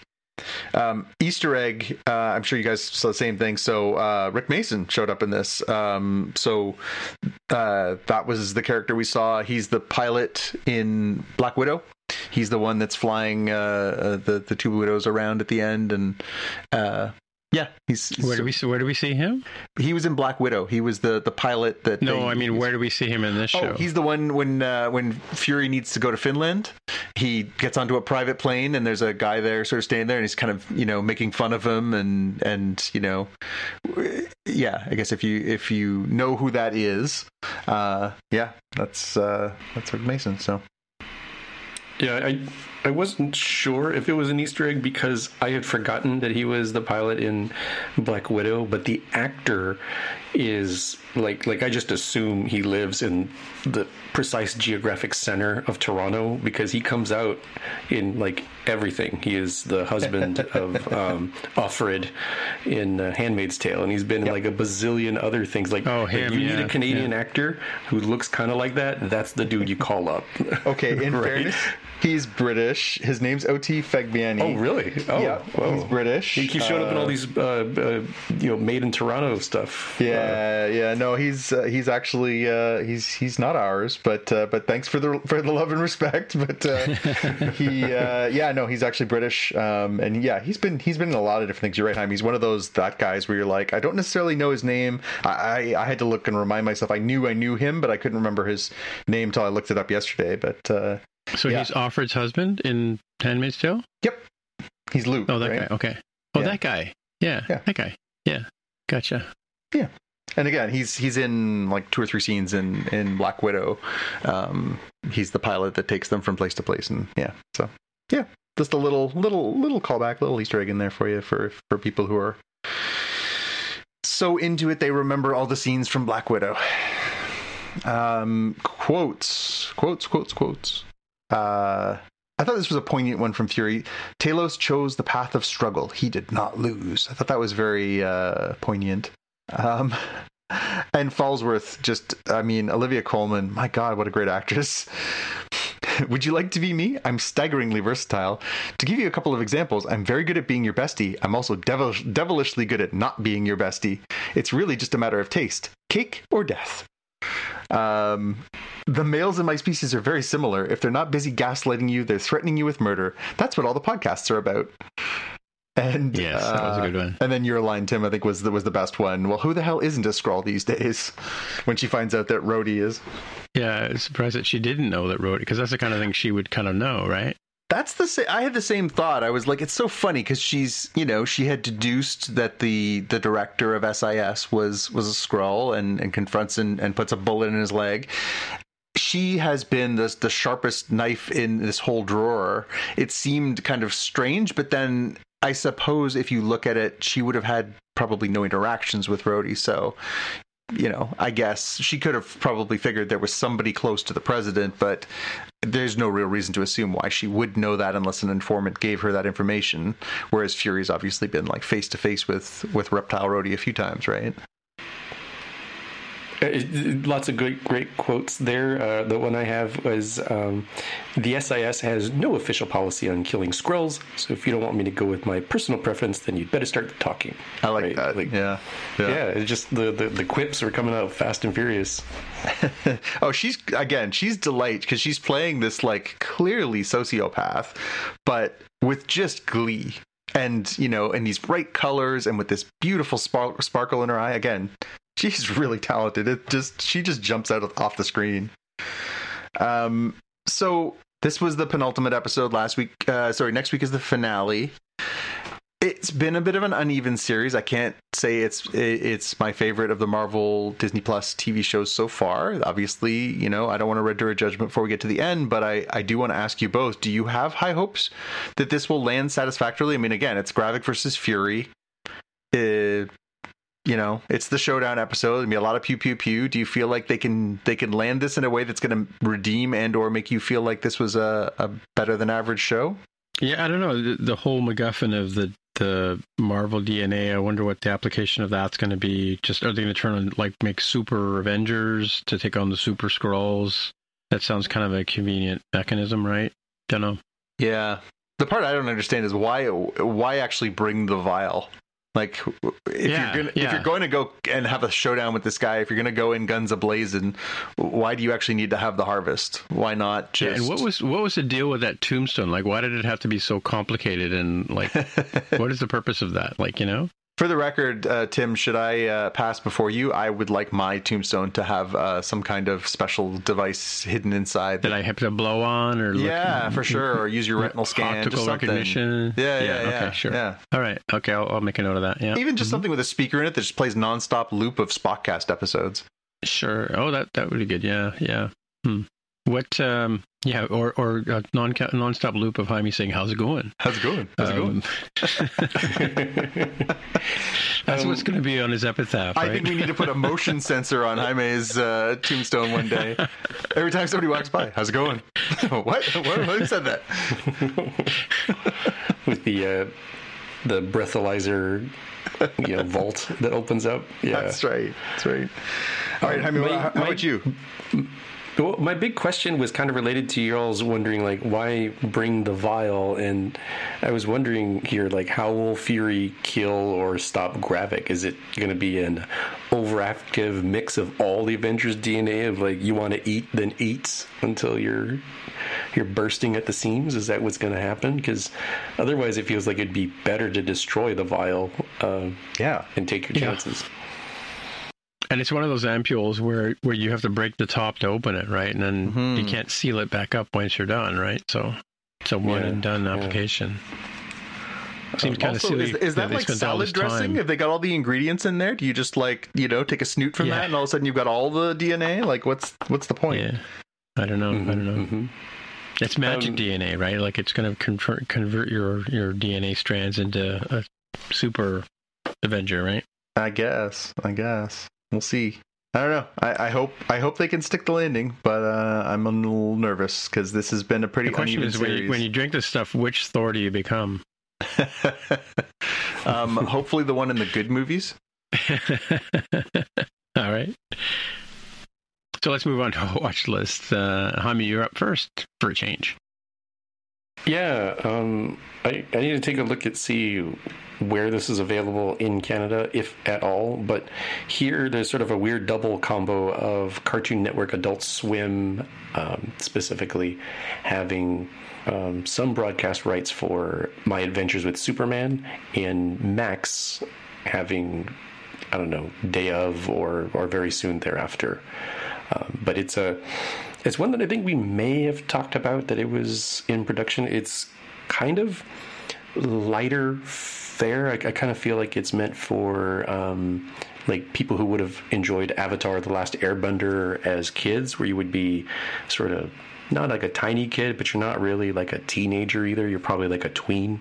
It's got sort of that American anime style influence, if it makes sense, and the characters are a bit younger. It's Clark Kent is he doesn't really know who he is, but he is aware that he has powers. He's starting to learn more about those powers, and he's Clark Kent joining the Daily Planet as an intern, along with Jimmy Olsen, who's his roommate, and Lois Lane is a slightly older intern, new employee kind of thing. Like she's been there like a year before or something is the sort of idea. So they really drop a lot of interesting references very quickly from the first 2 episode when I just couldn't keep up with the references even without pausing. I was like, oh, I think that's a reference to Starro, the Atlanteans, Gorilla Grodd, Livewire's actually in the episode, Slade Wilson, Amazo, Cat Grant. I'm like, holy smokes, like somebody like really knew what they were doing here. And if you really wanted to go probably scene by scene and catch all the references for things that they're laying the groundwork for, it's kind of I wouldn't call it baby's first Superman, because it's not quite that young, but it certainly feels like, are you getting into this fresh and early? What if you have a Lois Lane that's a lot more younger, go get him, hasn't really become the big time reporter. Jimmy Olsen is like really into conspiracy theory, Twitter kind of stuff, of like that's where he mentions some of the weird things like Starro and the Atlanteans. And then Clark Kent as, new guy, new intern who's, like a big beefcake, but doesn't really know his place and really humble. It's fun. You can see how it's built to be like that kind of show. It has that Avatar: The Last Airbender. The characters will grow and develop along with you, and they start from like, if it was a level 1 video game, they start at level 1, and they're going to start growing up, I think, season by season. So it's something I think to try out with the family. I don't know that it's must-watch television, but it's probably something where you'll feel pretty okay bringing the family in and help them understand these character archetypes of Superman and etc. Yeah, it's good that they're doing. Yeah, it's good that they're doing stuff like this still, because I think what gets lost on some of these large organizations sometimes is that, it's the old Stan Lee adage. I think I mentioned in a previous episode. Every comic is someone's first comic. Well, every time some kid sits down to watch a cartoon on terrestrial TV, ha ha ha ha ha ha. Wherever a kid discovers a cartoon that's tied to a comic book character, or something that has the mythology and the legacy of something like Superman or Batman, or these characters that have existed for, coming closer and closer to a century, they can be impenetrable. It's nice to give these people access points and places where they can start fresh with their own stories. And yeah, maybe it's not, page for page, the origin that everyone agrees on, but it's close enough that, it's good to have these starting points. I'm glad they still make shows like this. So it's available on Global TV in Canada. Yeah, the other one that Just Watch shows is an Amazon channel, I guess an add-on. You can add Stack TV. I've never heard of. This is not something I know in the America. It's interesting. It's a new.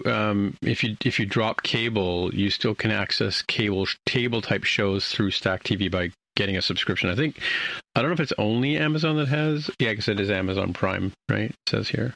Yeah, because if you're thinking about cable cutting, and we're kind of sort of there right now. In my family, Stack TV may be an alternative to pick up some of the channels that we would get with our healthcare. Right. Surprisingly, not available on. Apparently, not available through Apple. Even though it looks like it's for purchase on Apple, Microsoft, Amazon, Google Play, and Vudu here in the States. So something weird with the rights there. I'm sure, to Jonathan's point, since the DC characters are so much like, mythological gods like, Zeus and Hercules and etc., the getting close for the gist of it and the heart of it is probably the bigger takeaway rather than being nitty gritty on decades and decades and decades of comic book continuity. Yeah. All right. So for my a couple of things. One is I've seen this trailer in a couple of movies. I don't know. I hadn't really heard much about it other than I've seen it in the front of the Indiana Jones movie and the Mission Impossible. It's a movie called The Creator, which is sort of a sci-fi extravaganza. I don't want to give too much away, but if you watch the trailer, you'll sort of get the gist of it. Sort of a dystopian future world where AI is taking over, and it stars Denzel Washington's son. I always forget his name. John David Washington. Thank you. That's the guy. So it looks really interesting. Looks really sort of high tech, and probably be good on a big screen. So I'll have to wait and see for that one to come out. And a couple of things are TV shows. Bear Season 2 dropped on Disney. Now, it's been on Hulu. I think it started weeks ago, and I don't know how they dropped it on Hulu, but I'm a bit annoyed that they dropped it all at once. Like all 6 or 8 episodes are available today on Disney in Canada. I've watched the first 3 episodes, of course, because, it was one of my favorite shows last year. But what was good about it last year was they would show 1 episode at a time, even though it had been shown in the States prior to appearing in Canada. I'd rather have it like 1 episode per week kind of thing, rather than dominate my entire. It's not a show you want to binge. It's a show you want to watch and savor and mull about, and then anticipate the next episode. In my opinion, anyway. But so sad that they dropped it. But I'm happy that it's one of my favorite shows for sure. But sad that they kind of dropped it the way they did. And on Jonathan's urging, I started watching Justified. Justified has become my new. Busy working, half paying attention, half watching show. It's pretty good. I think I'm 3 episodes in, and I had seen part of episode 2, but I hadn't watched the whole thing because I didn't get the whole gist of the story. But it's interesting. Boy comes home. You can never go back kind of story, right? Mm-hmm. He's sort of a gunslinger type marshal. So it's really really interesting from that point of view. But like I said, I'm just 3 episods in, so.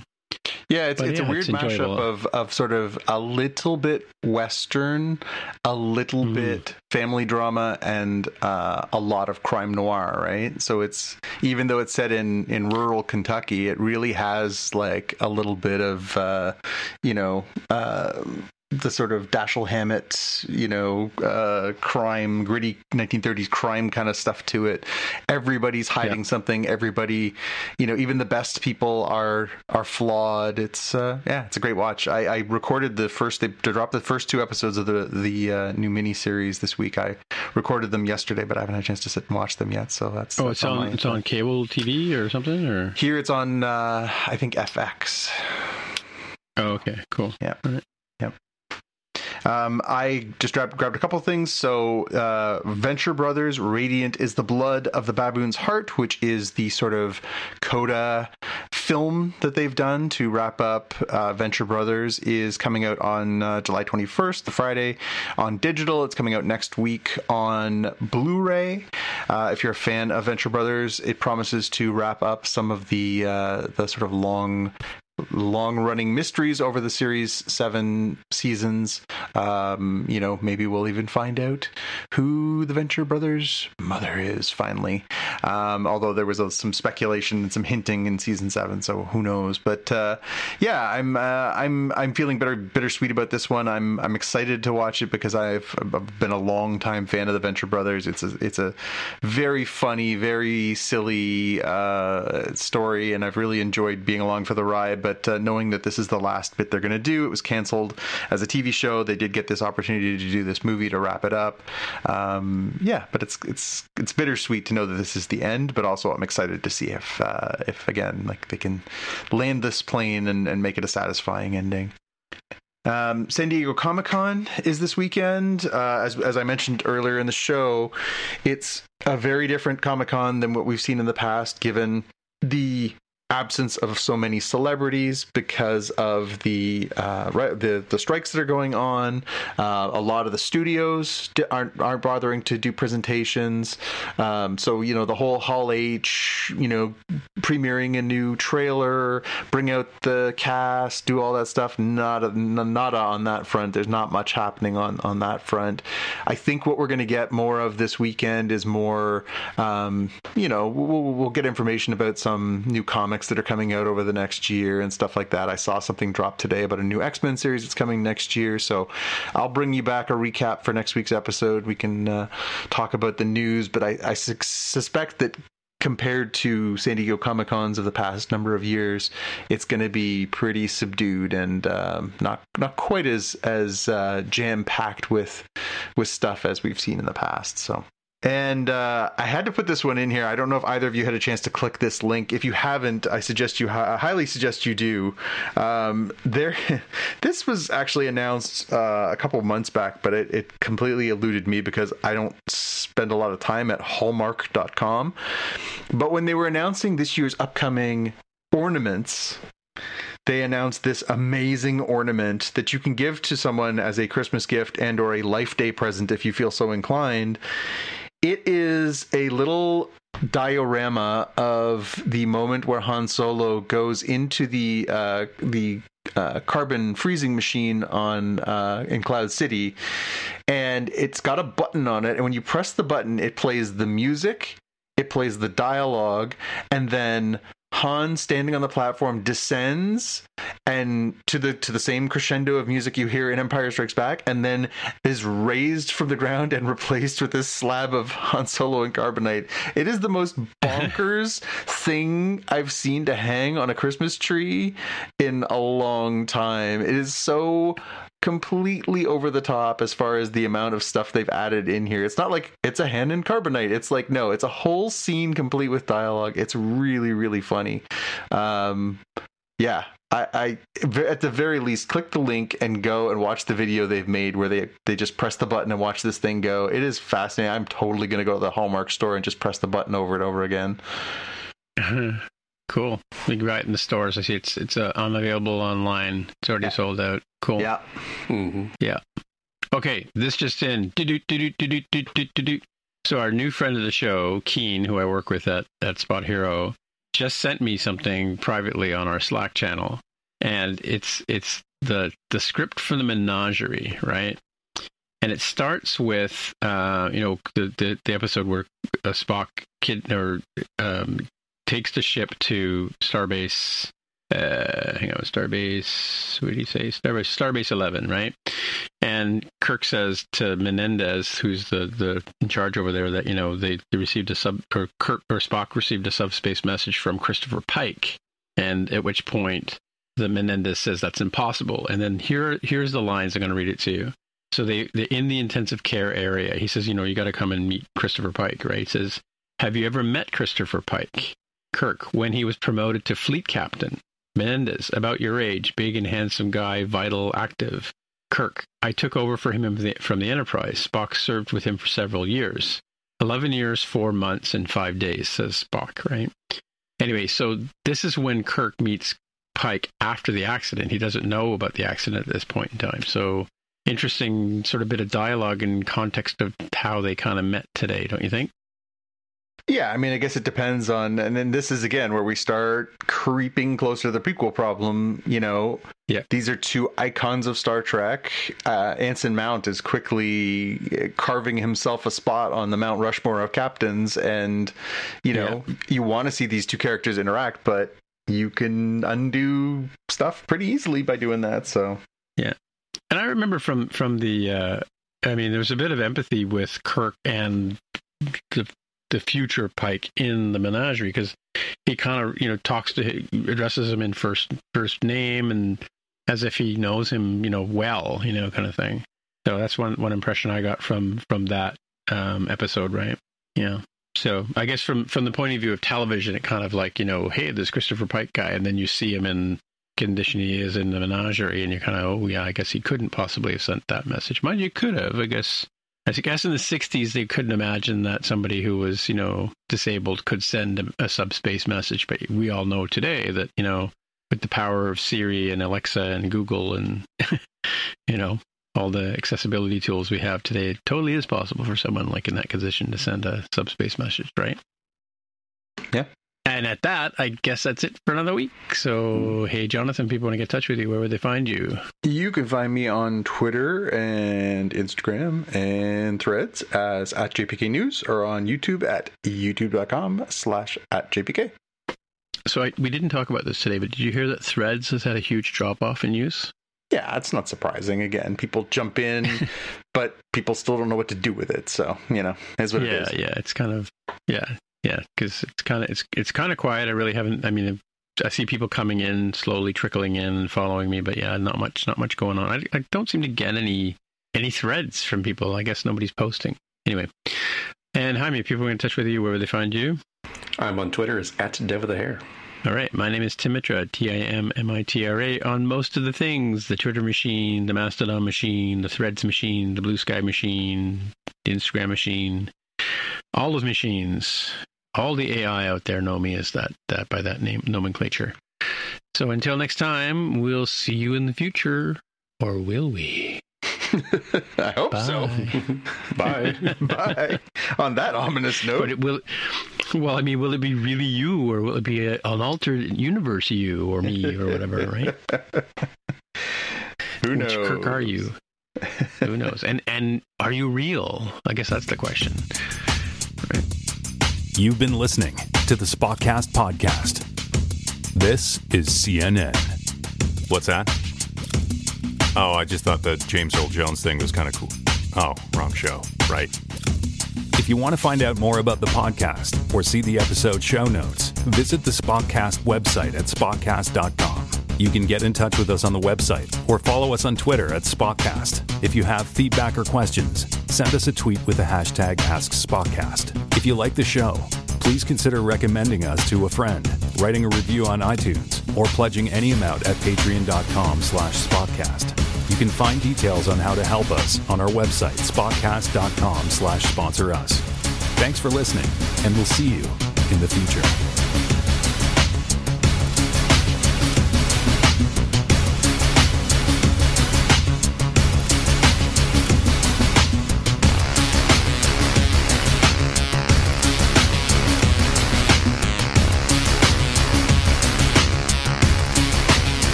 That should have been the quote of the day. Are you real? Is this real? Is it really happening?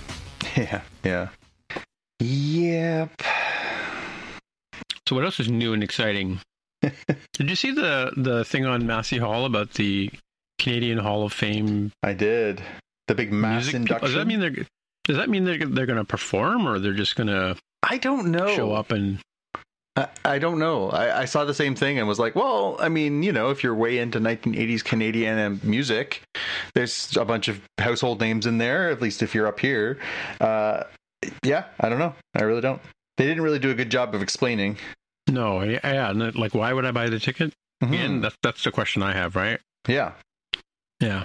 Mind you, they did a similar thing like that for Joni Mitchell's birthday or something like that, and all these Canadian performers came out and played one of her songs, and then she was actually there. Yeah. Actually, she's on tour now as with that singer. What's her name? Taylor Swift, Katy Perry. No. The Commodores. Now you can make me look it up. I don't know. When you say that singer, I'm just kind of throwing darts. Yeah. As soon as I tell you the name, you'll know who it is. Jackson Browne. Joni Mitchell Tour 2023. Oh, man. Brandi Carlile. Yeah, never would have got there. No. I don't think I could pick her out of a lineup. I've heard the name. I don't know. She kind of strikes me as like an America's Got Talent kind of singer. Like she just came out of, I mean, she's probably been around for years and years for all I know, but.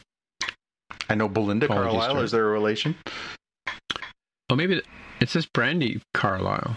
No, that's what I'm saying. Maybe it's like a kid. I really don't know. Now I'm looking her up. Look what you did. Wikipedia is kind of funny because it's like not to be confused with Belinda Carlisle as like there you go. There it is. But yeah, Brandy Carlisle has roots in Washington State, close-ish to Seattle, but not Seattle per se.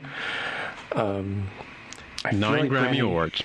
Oh, there you go. 2004. I was like, yeah, it feels like Brandy Carlisle's been around like forever, but not quite Joni Mitchell forever.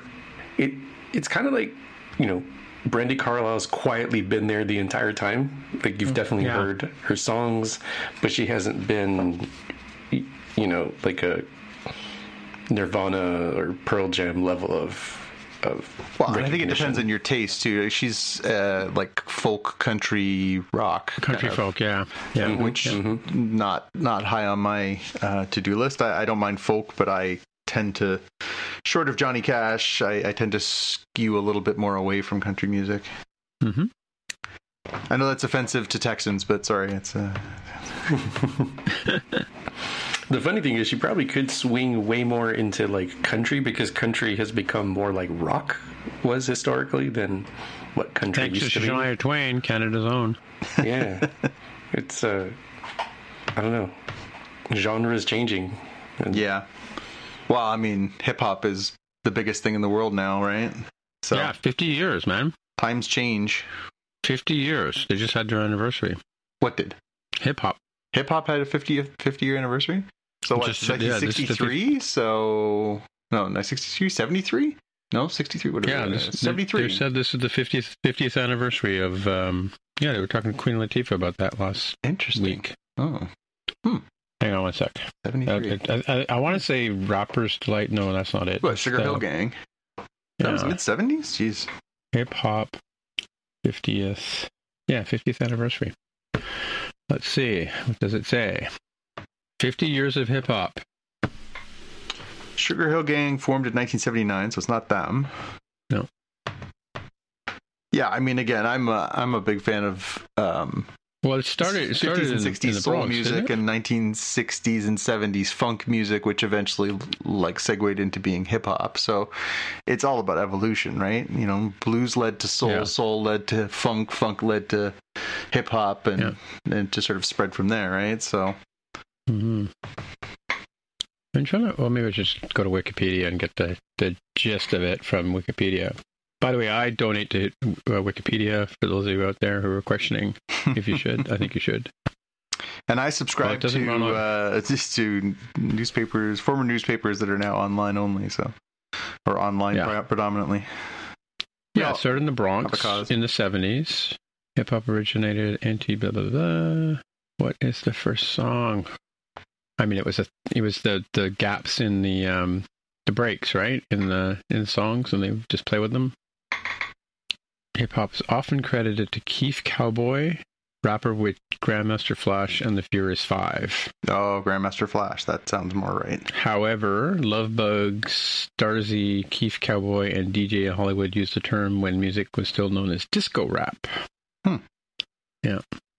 Yeah, I said hip hop, hippity hip hop. I'm not going to do it. I can't do it. And don't stop. Please do Rapper's Delight for us, Tim. Please. No. I can't. That's one thing I can't do. I can sing all kinds of forms of music, but I cannot do rap. But Sugar Hill. It was Rapper's Delight was the first one, and I remember who's the guy with the Q? From the drummer with Q. He did a movie last year, and he was I think he's Jimmy Fallon's band leader. Questlove, yeah. He said people used to go in and ask for the hip hop record. That's how the name came, right? Yep. Yeah, I mean, Rapper's Delight's an iconic tune, but it's interesting that it's weird to reflect on something like that the time passing. Again, I watched that biopic they did of NWA, and they were like, look at this ancient history. I'm like, well, I'm going to just lie down in a grave now. Talking about something like happened in the late 80s and early 90s as ancient history. I'm feeling very sad about that. Yeah, my friend Darby did that. He won a Emmy for that show about hip-hop on, I think it's on, I want to say Netflix. Yeah, there was a few competing ones. There was a good one on HBO I watched. It was like a 4-parter or 5-parter that was really good. Mm-hmm. Yeah, it was Canadian production because he was the guy that used to do the show Q, again with the Q. Darby Wheeler. Darby Wheeler. Yep. If he's on IMDb. It is, look at that. Hip Hop Evolution, that's the one, yeah. Was that the one you were talking about? I don't know if it was. Let me see. Yeah, he was the producer of that one. It was on... It was Hip Hop Evolution, that's right. Yeah, that's the one. Yeah, that's the show he did. I think they had 2 seasons too, right? Yeah, it was 2 seasons. That was an interesting one because it kind of, it was like overarching subject, but then really profiling these different artists and why they were so influential. It was pretty cool. Mm-hmm. Yep. He works with our sometimes co-host George Stroumboulopoulos. There you go. Yeah. That's how I know him anyway. Darby, that is. Coolio, speaking of rap. And next week is the crossover episode too, which is, I think will be a fun one. Yeah. So, yeah, we got 4 more episodes, and, it's just so... We are, in theory, our latest chunk of episodes will be done on the 17th. That will be the last Strange New Worlds of the year. And they haven't announced... we were expecting Prodigy to come back. That's not happening, and they haven't announced a start date. Maybe they'll announce it this weekend at San Diego, a start date for Lower Decks, but they have not said... when that's coming yet. Right. Typically it does come sort of later August, so I would have said maybe the 24th or the 31st, but who knows. And then it's going to start to get dicier and dicier because they're going to start putting out stuff that's already produced, but the well will run dry eventually. Right. Well, we'll have to see. Mm-hmm. All right, well. Well. Keep the chat going on Slack next week and we'll figure it out. Yep. Where is it you're going, Jaime? I'll be going to Dallas for a work event. It's a thing where credit unions are doing a hackathon.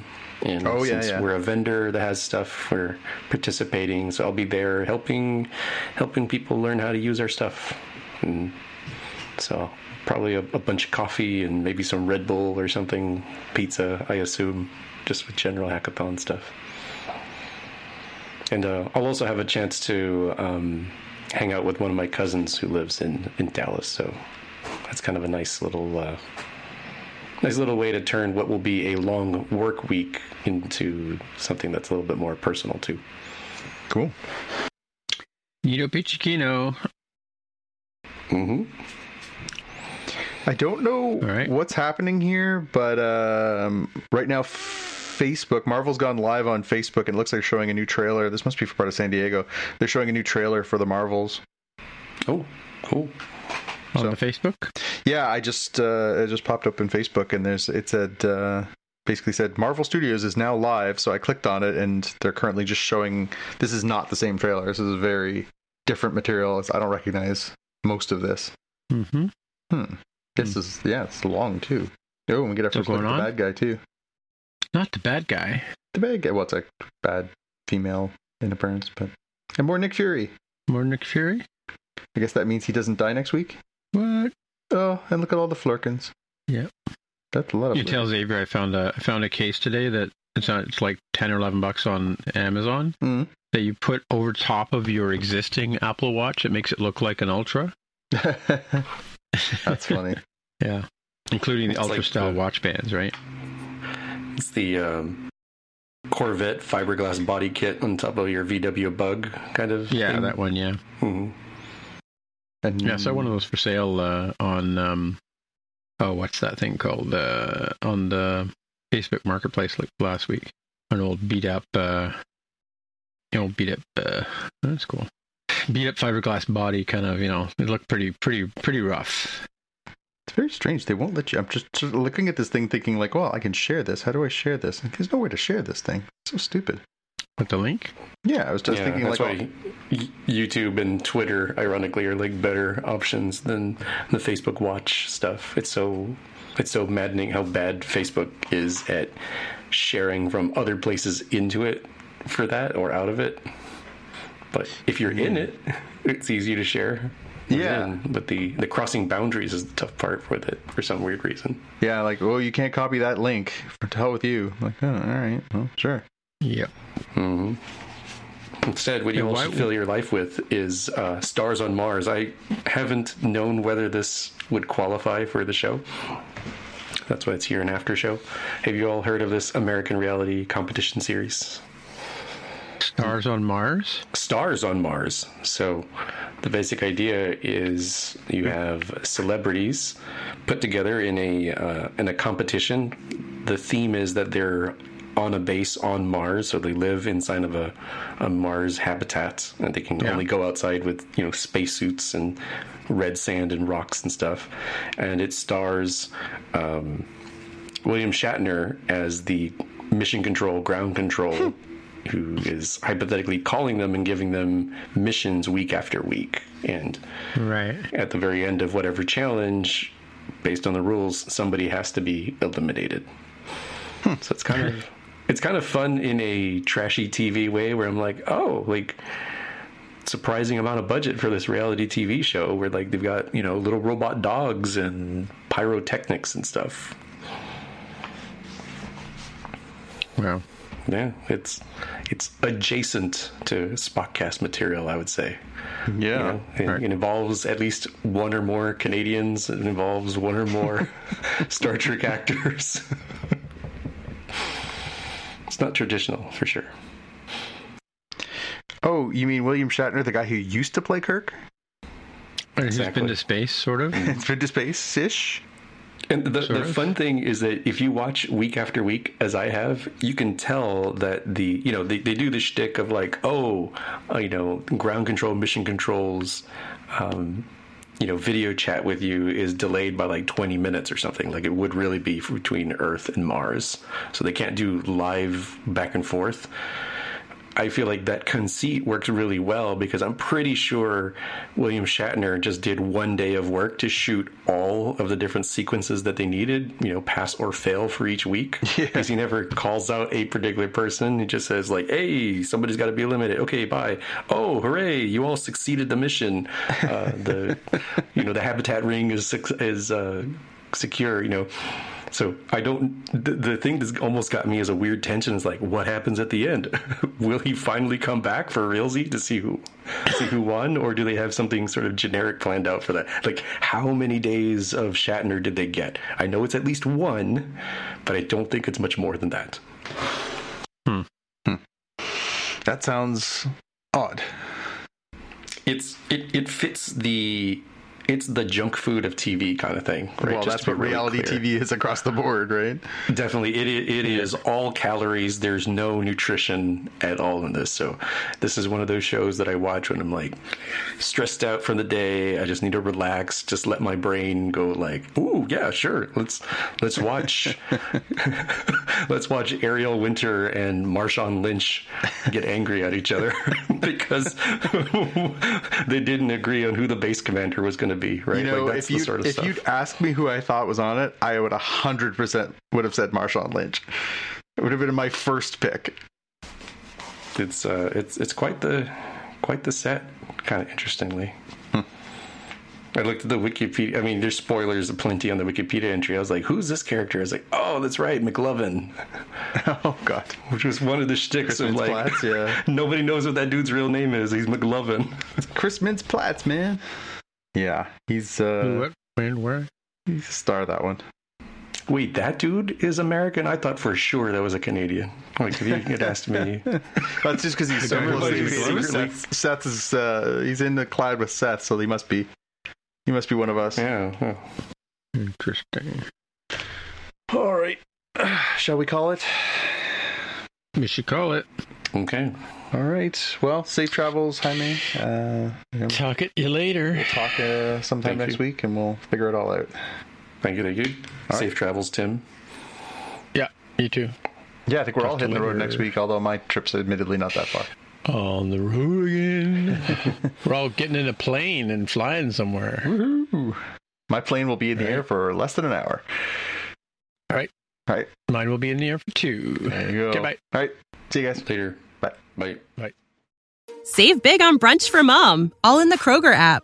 Get 16-ounce packs of flavorful Angus 90% lean ground sirloin for $4.99 each with a digital coupon. Then buy 2, get 2 free on 12 packs of delicious Coca-Cola, Pepsi, or 7-Up, all with your card. Shop these deals at your local Kroger today, or tap the screen now to download the Kroger app to save big today. Kroger, fresh for everyone. Prices and product availability subject to change. Restrictions apply. See site for details.